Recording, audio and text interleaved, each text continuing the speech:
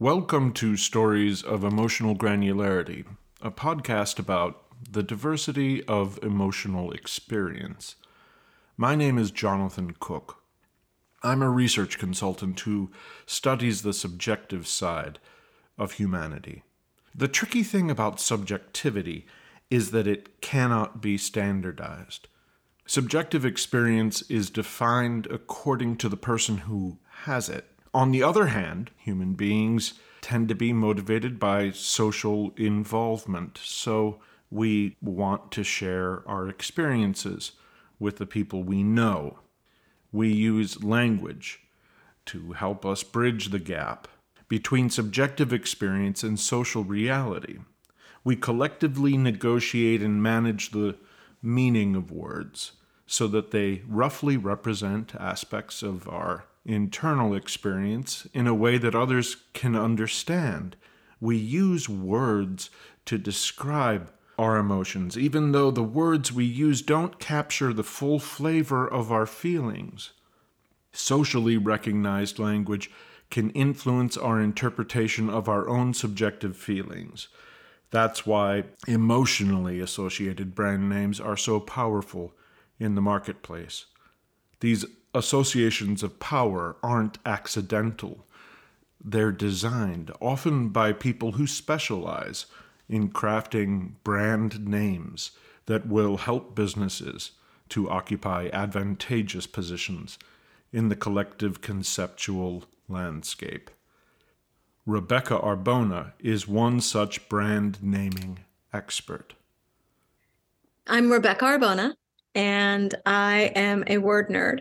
First and foremost, I grew up bilingual. Spanish was my first language, and then learned English at an early age. And my family was bilingual, so we, especially my mother and I, played with language always. The correspondences or lack of correspondence between languages, that one comes from the Latin, so it's similar in Spanish and English. That was just present from a very young age. And not surprisingly, when I went to college, I was a linguistics major. And I also picked up a few more languages in school because to me, that was just incredibly fun.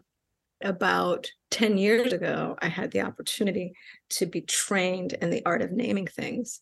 And I like to say it was like a radioactive spider bite that gave me my powers, because a lot of people who name things are naming maybe coming from being copywriters, the language piece for sure. And it needs to be informed by strategy. And maybe I'm wrong, but in my impression is that not a lot of people that are doing naming professionally are very much a strategist first. So I have a lot of fun with that. So yes, I have a company called Brand True, and we do brand strategy and especially strategic naming work. And I write a lot about names that I like or that I cannot understand and have questions about and issues around all that. When Rebeca describes herself as a word nerd, she's talking about something much more than completing a Wordle puzzle every morning. Rebeca works with ideas. She works with words, and she is fascinated with the conceptual nuances that are encoded in the words that we choose to use. As someone who was bilingual from a young age, Rebeca has long understood that different cultures develop different kinds of words to describe the human experience of the world. Words in one language can be translated into another language, but often there are some meanings that are lost in translation. Languages don't line up a complete correspondence. That's part of what's so beautiful about languages is that they miss. They have different things that they hit and different things that they miss. There have always been tons of borrowings and words coming across languages, and it is often a kind of an emotional space. So I started thinking about that. It's those beautiful places where one language has that word and it doesn't exist as a succinctly stated concept in another language, at least not yet. So then it gets borrowed in. To me, that's just delicious when that beautiful, apt description gets appreciated across languages and then it gets borrowed. There's this concept called code switching. I think it's more familiar now. People talk about code switching, like Black Americans will sometimes code switch in their language depending on who they're with. I wrote a little senior essay on it in college because as the member, I'm Puerto Rican, I grew up in New York. So as the member of a bilingual community in my family and with people that I knew I shared Spanish with, we code switched. Some people disdainfully say it's Spanglish, but it's not. Bilingual communities do it everywhere where you go back and forth. And the thing about going back and forth is that it's about the aptness of the word, of course, that you need that word to say more precisely what you're thinking. And you have access to it because you know it. And you know that the person you're speaking with has access to it. So why not use it? It's a thick communication in the sense that the act of switching itself is also communicative. The act of switching itself is you and me. We share this. It's like, it's an in-group marker, as an anthropologist would say. As Rebecca points out, words from different languages are often not precisely equivalent. A language is an expression of the complex cultural perspective of the people who speak it. So the choice of referencing different languages is itself an act that communicates a specific meaning. Words that are shared between speakers of different languages can serve as in-group markers for communities that exist on the borders between cultures. There's something similar to that sense of cultural marking that motivates my decision to include emotion words from many different languages as a part of this podcast. I'm a speaker of English with some education in other languages, but without the fluent familiarity that Rebecca enjoys. Nonetheless, although this podcast is just in its 6th week, it has already included descriptions of the Norwegian emotion of friluftsliv and the Chinese feeling of yugen, along with the English language emotions of curiosity, compersion, and feeling unmasked. These words from non-English languages were chosen because they refer to the emotional states that speakers of the English language have not yet chosen to name. Including both English and non-English names for emotions, I'm suggesting that we all can benefit from expanding our vocabulary of emotion beyond the boundaries of our cultures of origin. By acquainting ourselves with these unfamiliar emotions, we are marking our identities as something more expansive than what our own cultures are ready to recognize. We make a gesture to reach out to the rest of humanity, to the many sorts of people who don't speak of their feelings in the same way that we do. Of course, we cannot fully transcend our cultural boundaries just by learning a few words from outside our native languages.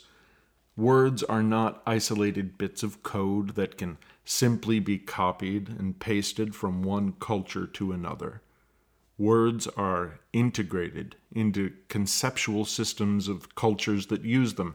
For that reason, taking words out of context can change their meaning.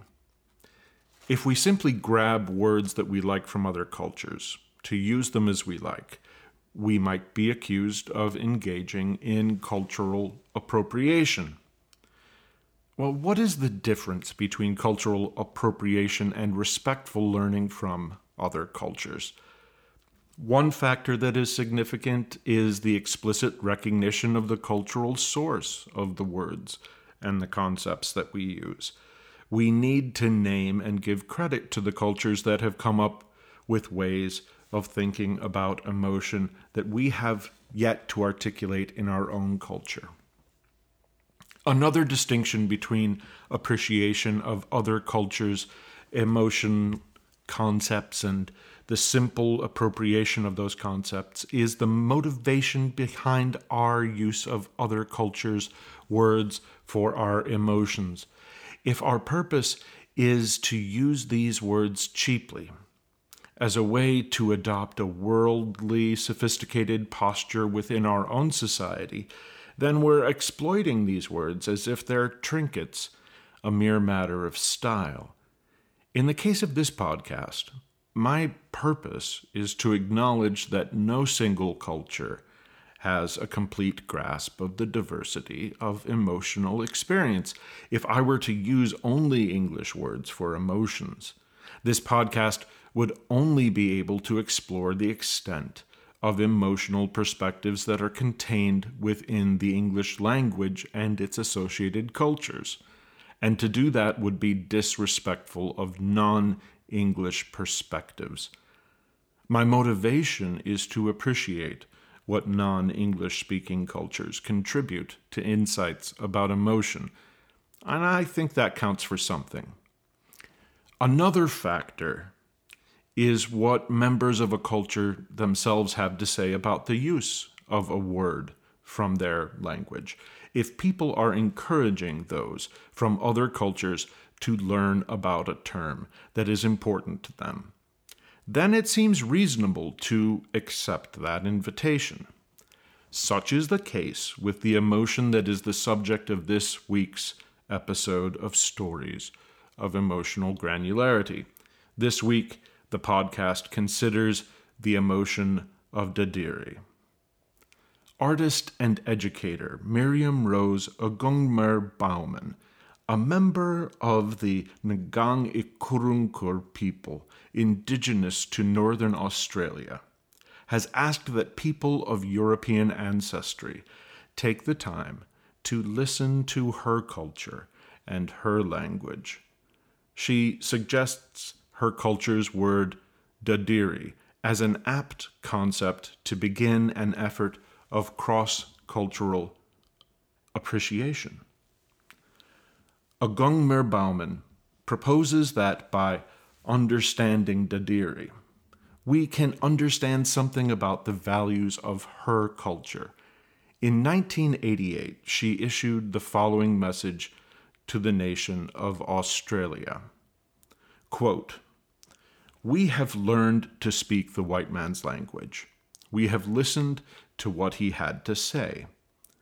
This learning and listening should go both ways. We would like people in Australia to take time to listen to us. We are hoping people will come closer. We keep on longing for the things that we have always hoped for, respect and understanding." Unquote.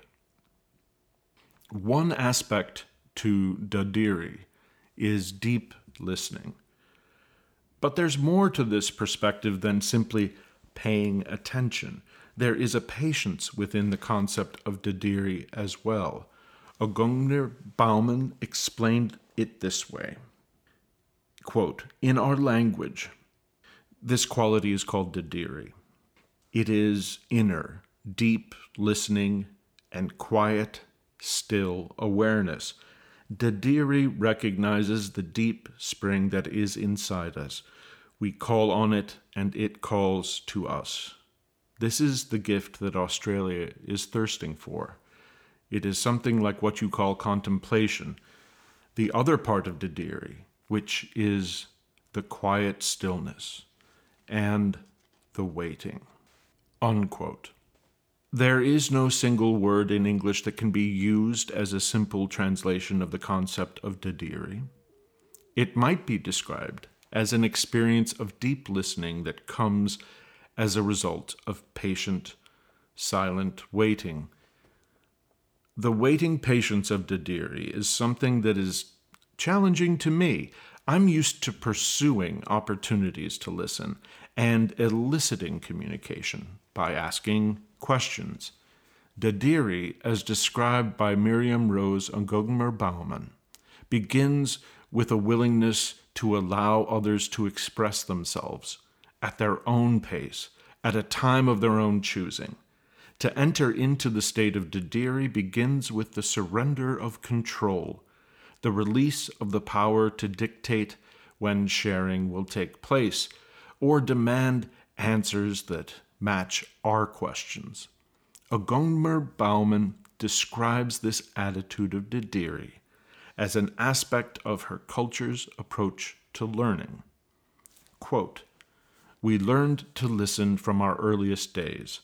We could not live good and useful lives unless we listened.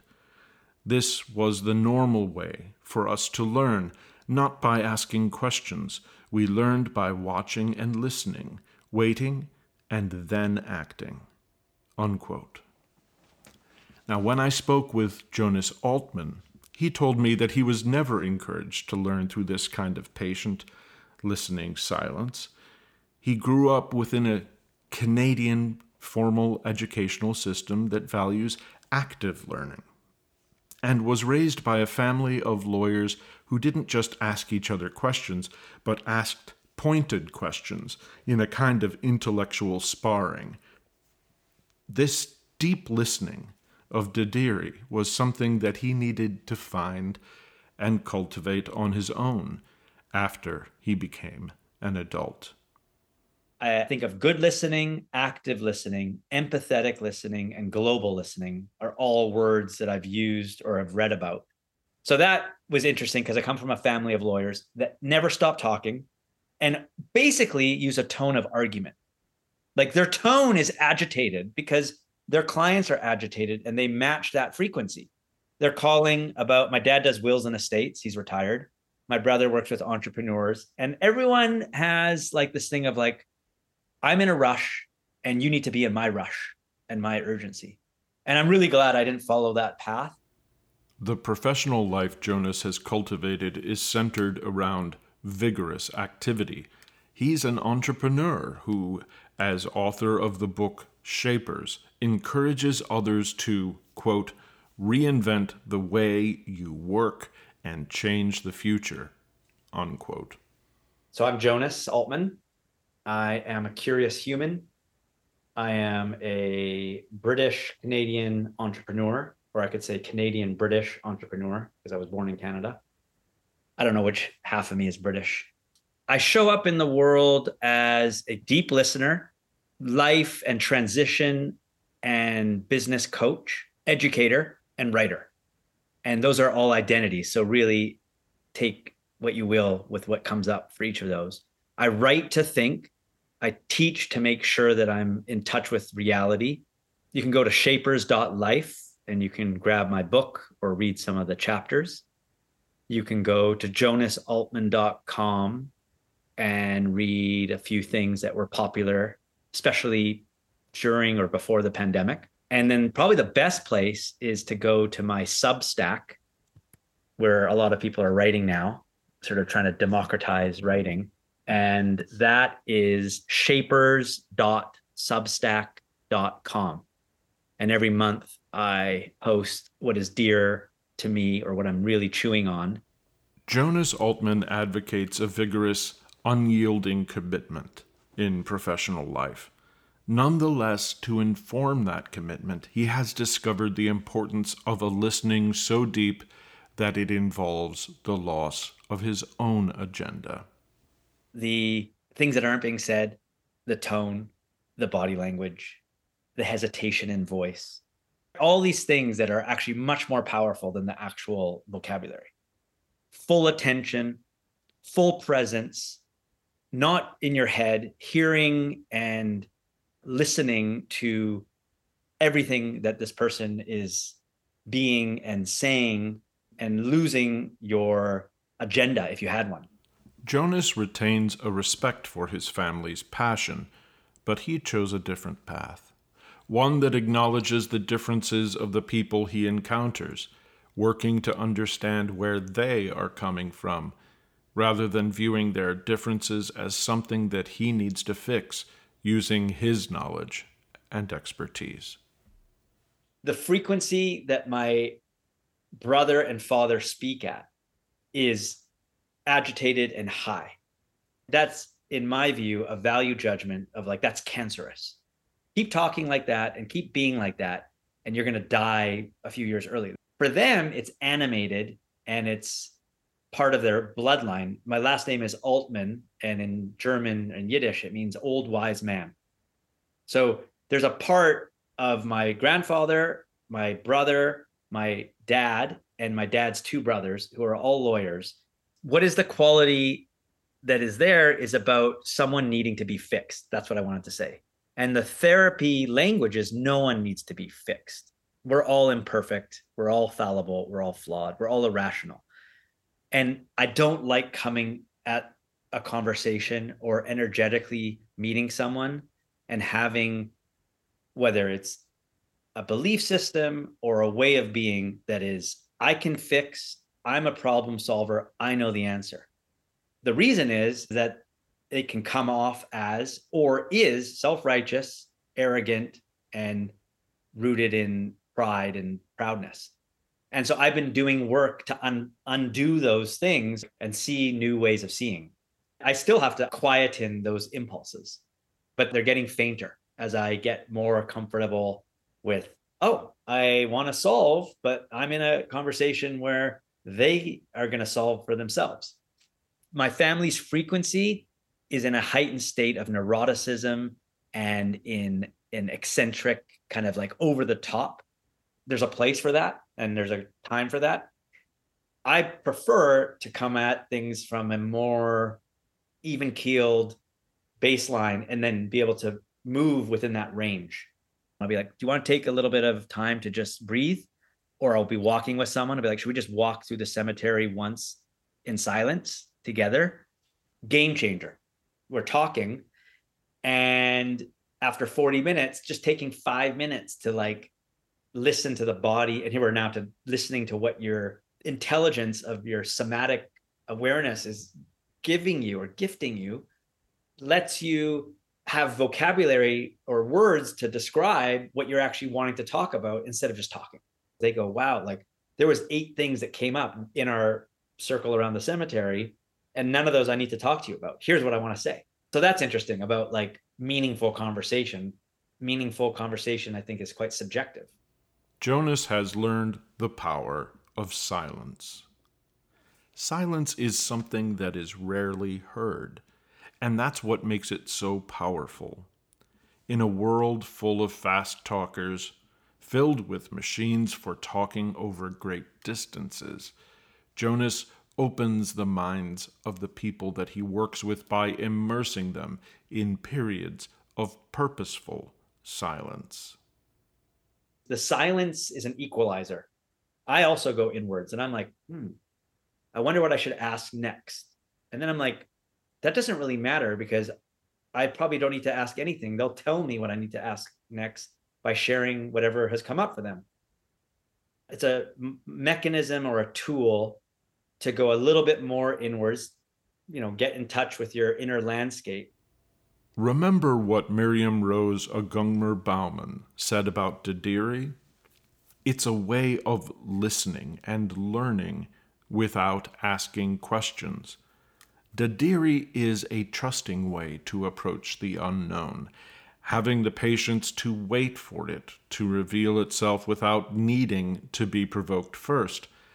Jonas doesn't belong to her culture, and so some aspects of his experience of deep listening are going to be different from what she knows.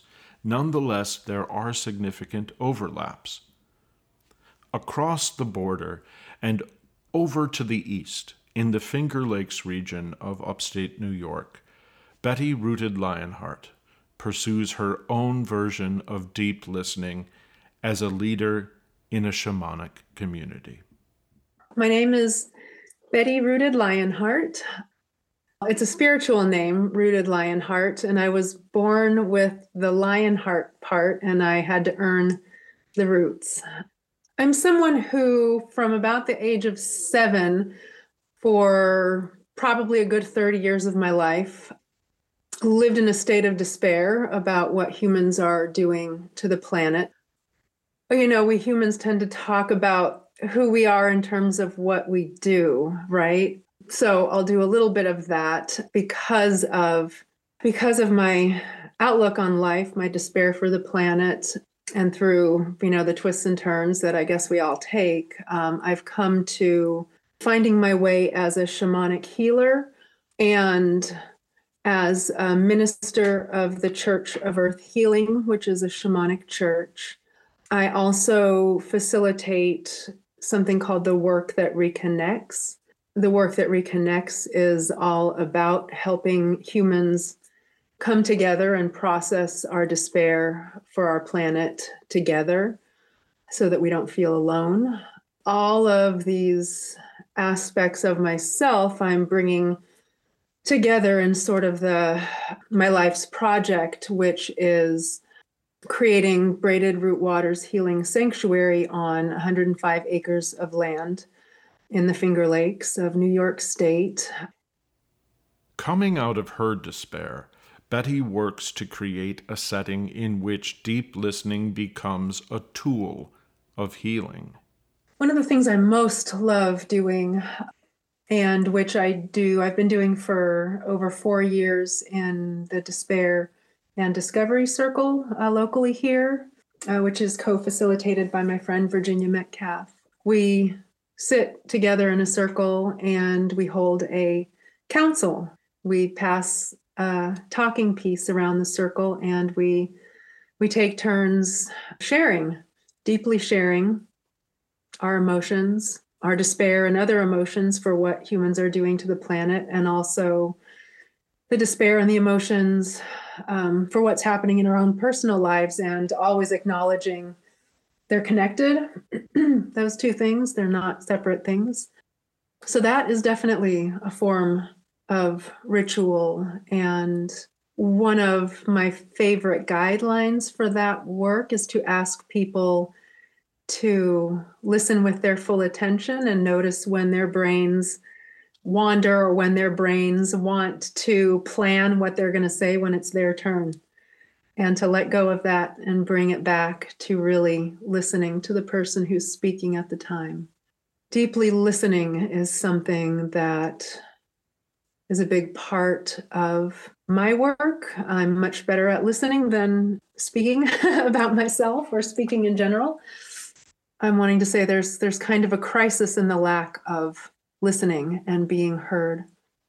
More superficial or more common listening is done more with selectively hearing what we want to hear, and also with a lot of impatience for the other person to finish so that we can get to what we're wanting to say in response to what we think we've heard them say. And often what we think we've heard them say isn't actually what they've said or what they mean. The crisis in listening that Betti describes is not just a crisis in communication, it's a crisis in our relationships with other people.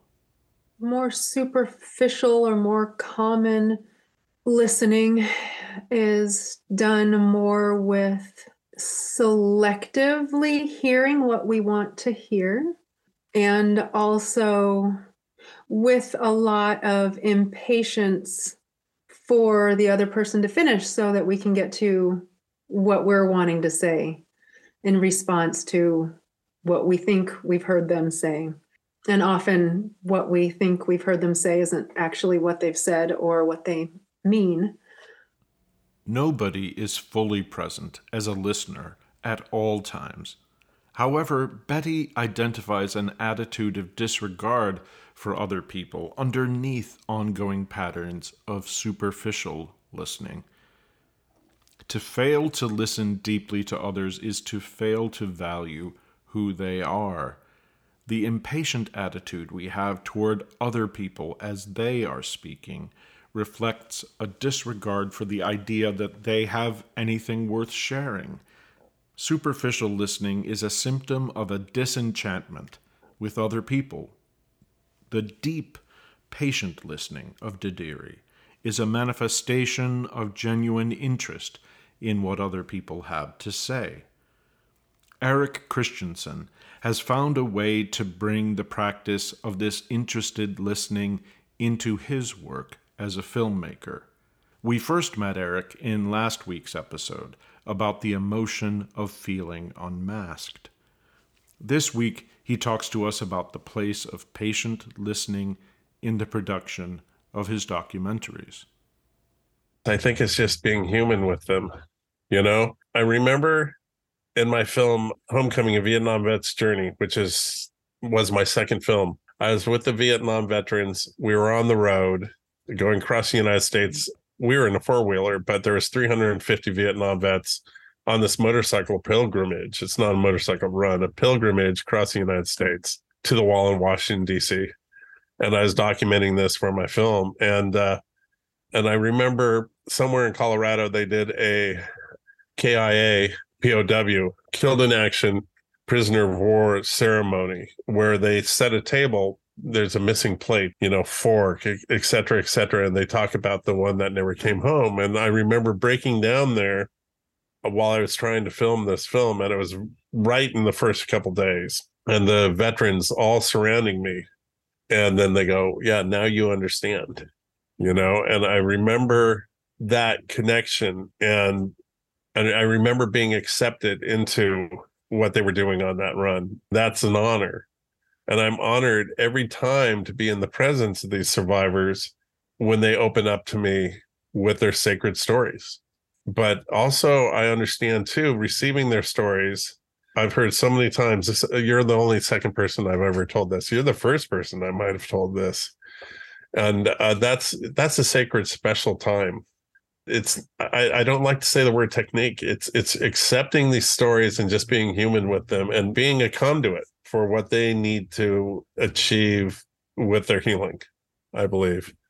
And the people that are in my films have been drawn, I believe, to my film for other reasons, for their healing, for their progression. And I tell my crew, our transparency and the comfort and the ability of the individuals, the subjects, be able to tell their stories is the most important thing on the set. And then the film really becomes secondary in a way to the people and our transparency and our ability to connect to the people. And that's how I do it. And it's been 30 years of doing it. And, and these people become lifelong friends.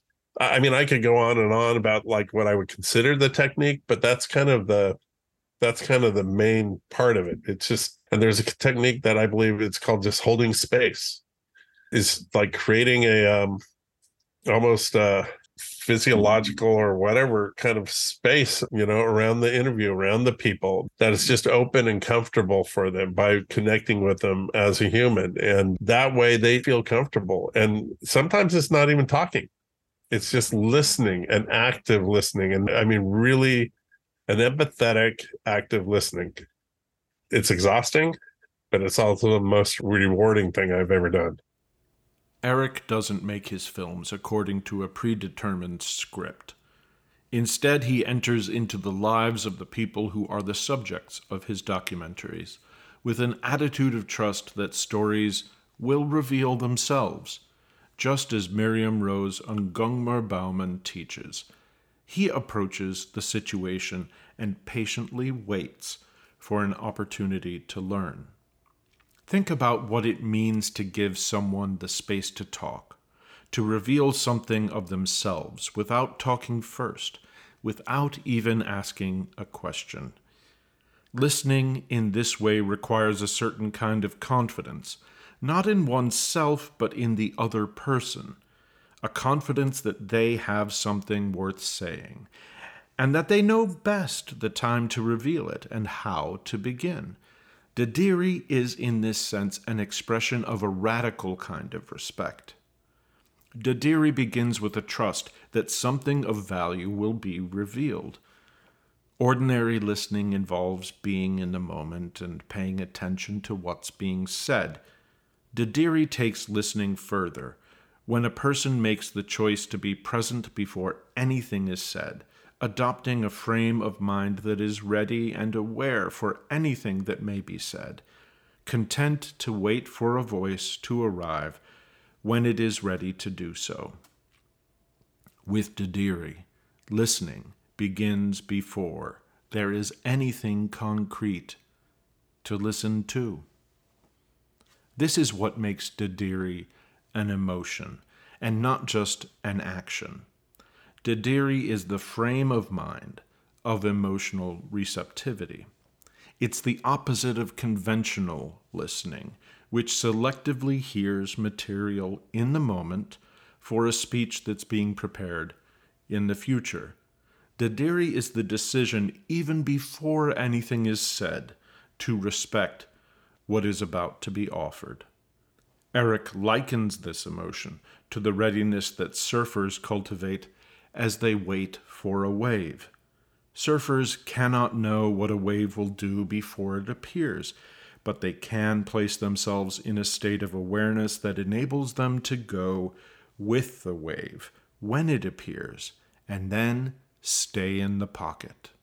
When I have the honor of being with an individual and doing an interview, I call it surfing. I surf with them. I've surfed since I was 8 years old. I surf with them. Once we make that connection, once we start talking, I try to get in the pocket with them, where they're going, what they're talking about. And then I'm like this, literally with my emotions. And I'm like, oh, okay, yeah. And it's just and it's a connection. And so it's exhausting for the individual to, reliving it. If you have somebody that's truly actively listening like that, and as I call it, surfing with them, surfing the emotions, surfing their story, with that connection, it's a beautiful thing, but it's also, you're living it too, as the individual that's taking in the story. There is a powerful powerlessness for Eric in this experience of Dadirri. It requires that he puts his desire for control to the side and gives space to the people he interviews instead. He's paying attention, but he's following them, connecting with them, and entrusting them to take him where he needs to go. What is the point in an interview, after all, if the person asking the questions already knows the answers? Professional culture in business places a value on the performance of control. People refer to executives as leaders, as if they're really making all the decisions about where a business is going to go. Even if we're not in business ourselves, this model dominates our ideas about what it takes to be successful. It demands that we take charge, that we impose a top-down organization and keep everything under our direct manipulation. Miriam Bekkouche suggests an alternative approach, to pull back from the endless pursuit of control and tell our inner boss to be quiet for a while. Well, my name is Miriam Bekkouche, and I am in Montreal, which is also where I'm from. I work on helping people reconnect with the art of rest, recovery, and working with their awareness, really for all purposes, but particularly to help them fulfill their potential in a professional context. Really, for me, it starts with mindfulness. I take a mindfulness approach to everything that I might do. And it's about really helping folks still their mind, but recognizing that when we still the mind is actually going to also still be very busy.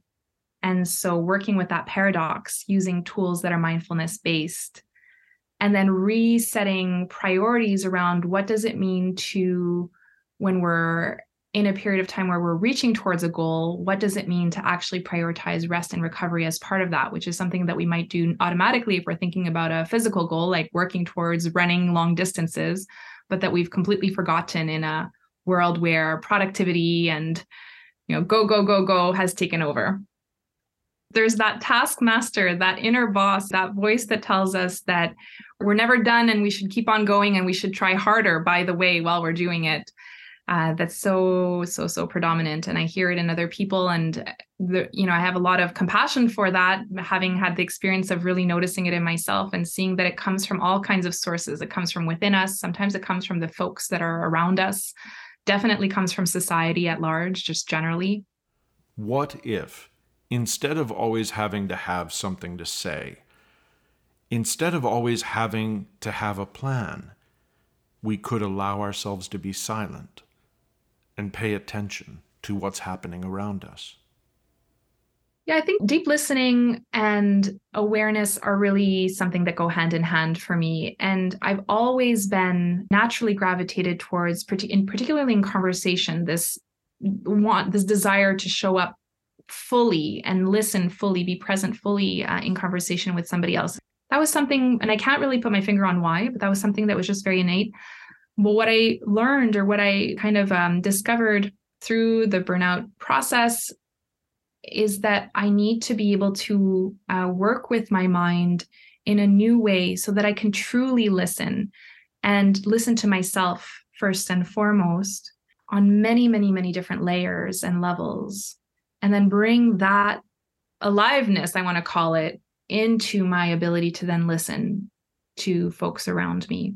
It's a really beautiful thing. It's a really deep felt experience of being able to, get quiet and get still in such a way that all of a sudden, well, I'll just speak about my inner world. All of a sudden there's like, I have access to all kinds of new types of information. I call information, right? Things that I might be listening to. And it might be thoughts, and it might be sensations, and it might be colors, and it might be stories, and it truly open to it all. And that's kind of for me, the point, right? Just being able to remain open to it all. And there's, in doing that, again, new layers, new access points to new layers of then stillness and knowingness. So this kind of shift from being able to separate's not quite the right word. It's more like the shift between feeling pulled into the things that I'm hearing and rather be really able to observe them and be in relationship with them from this kind of very still point. Being able to do that feels so good. It's really as simple as that for me. It feels nourishing. The word communion is coming to mind. Like there's like some kind of very deep communion that's happening for me. And I love that I can then also share that in relationship with other people around me, but also with nature. Acting decisive and in control isn't an effective management technique if you are not aware of your surroundings. A person who boldly goes off in the wrong direction because they didn't bother to pay attention to the landscape is being a strong leader, but with disastrous consequences. Miriam proposes the idea that we might be more effective if, instead of showing everyone else that we're in charge, we step back and allow ourselves to listen to others. Instead of performing to impress the people around us, her version of Dadirri allows her to be impressed by and to learn from her surroundings. I really attempt to bring deep listening into almost every moment. Not that that's what's happening, but it's a kind of an orientation or an intention I have.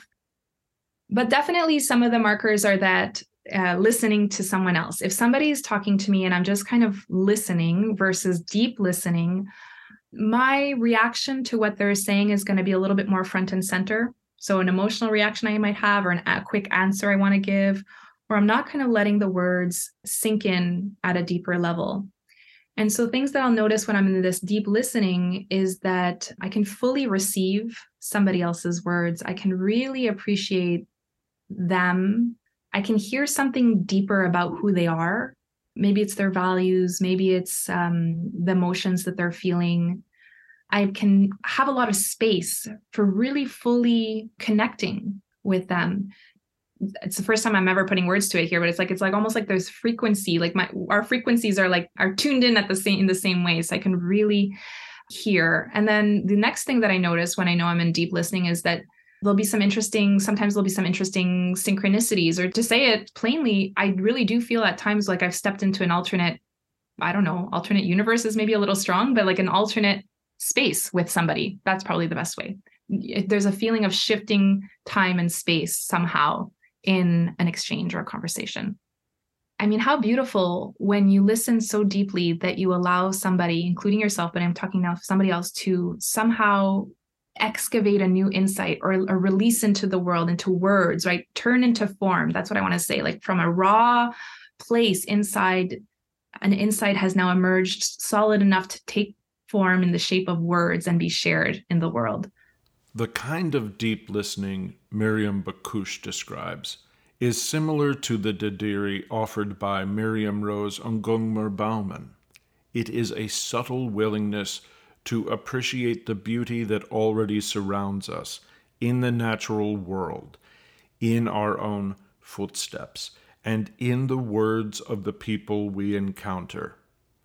We don't need to make the beauty, Dadirri suggests, because the beauty is already there for us. If we can just slow down and be quiet for long enough to notice it. I think deep listening is possible at any moment. It's kind of a choice. To me, it isn't about just a few people. It's, maybe there is something that needs to align that I don't really have the words for right now, but truly in every interaction, there's that possibility. And so for me, it's about recognizing that, and when possible, and maybe when it feels a little bit more natural, or maybe it's required, but I like it when it's like, it just feels a little bit more natural, like really leaning into it and going with that. And certainly what's helped me do that is practicing it with myself. Like you can deeply listen to on your walk and take in the busyness of a city, or take in the particular color of the sky at that moment and allow your focus to kind of bring you there, and listen with your eyes, in this case, to the beauty or the majesty that's in front of you in any given moment. The part where it takes a little bit of practice, I keep on referring to that, is it's true. With the busyness comes also the tendency to jump around and be distracted or have other concerns on your mind. And that's okay. That's natural. That's normal. That's part of our being alive. But the practice then helps me, at least I'll speak for myself. It helps me be able to remember my path back out of that busyness, out of that jumping around, into the quality that allows me to fully devote myself to, any kind of listening that I might be engaged in. For me, it's this process it's the process of mindfulness practice. Truly, it's really like noticing the present moment, noticing how many thoughts might be involved as you're being in connection with the present moment, recognizing that even with all those thoughts, you still have a choice of where you might direct your attention. And you have a choice in terms of how the quality of your attention is going to meet that particular moment. That choice can be helped by practicing. Dadirri, Miriam, and Miriam tell us, is a choice. Dadirri is the choice to contemplate the value of what already exists. It is a listening rather than a creation.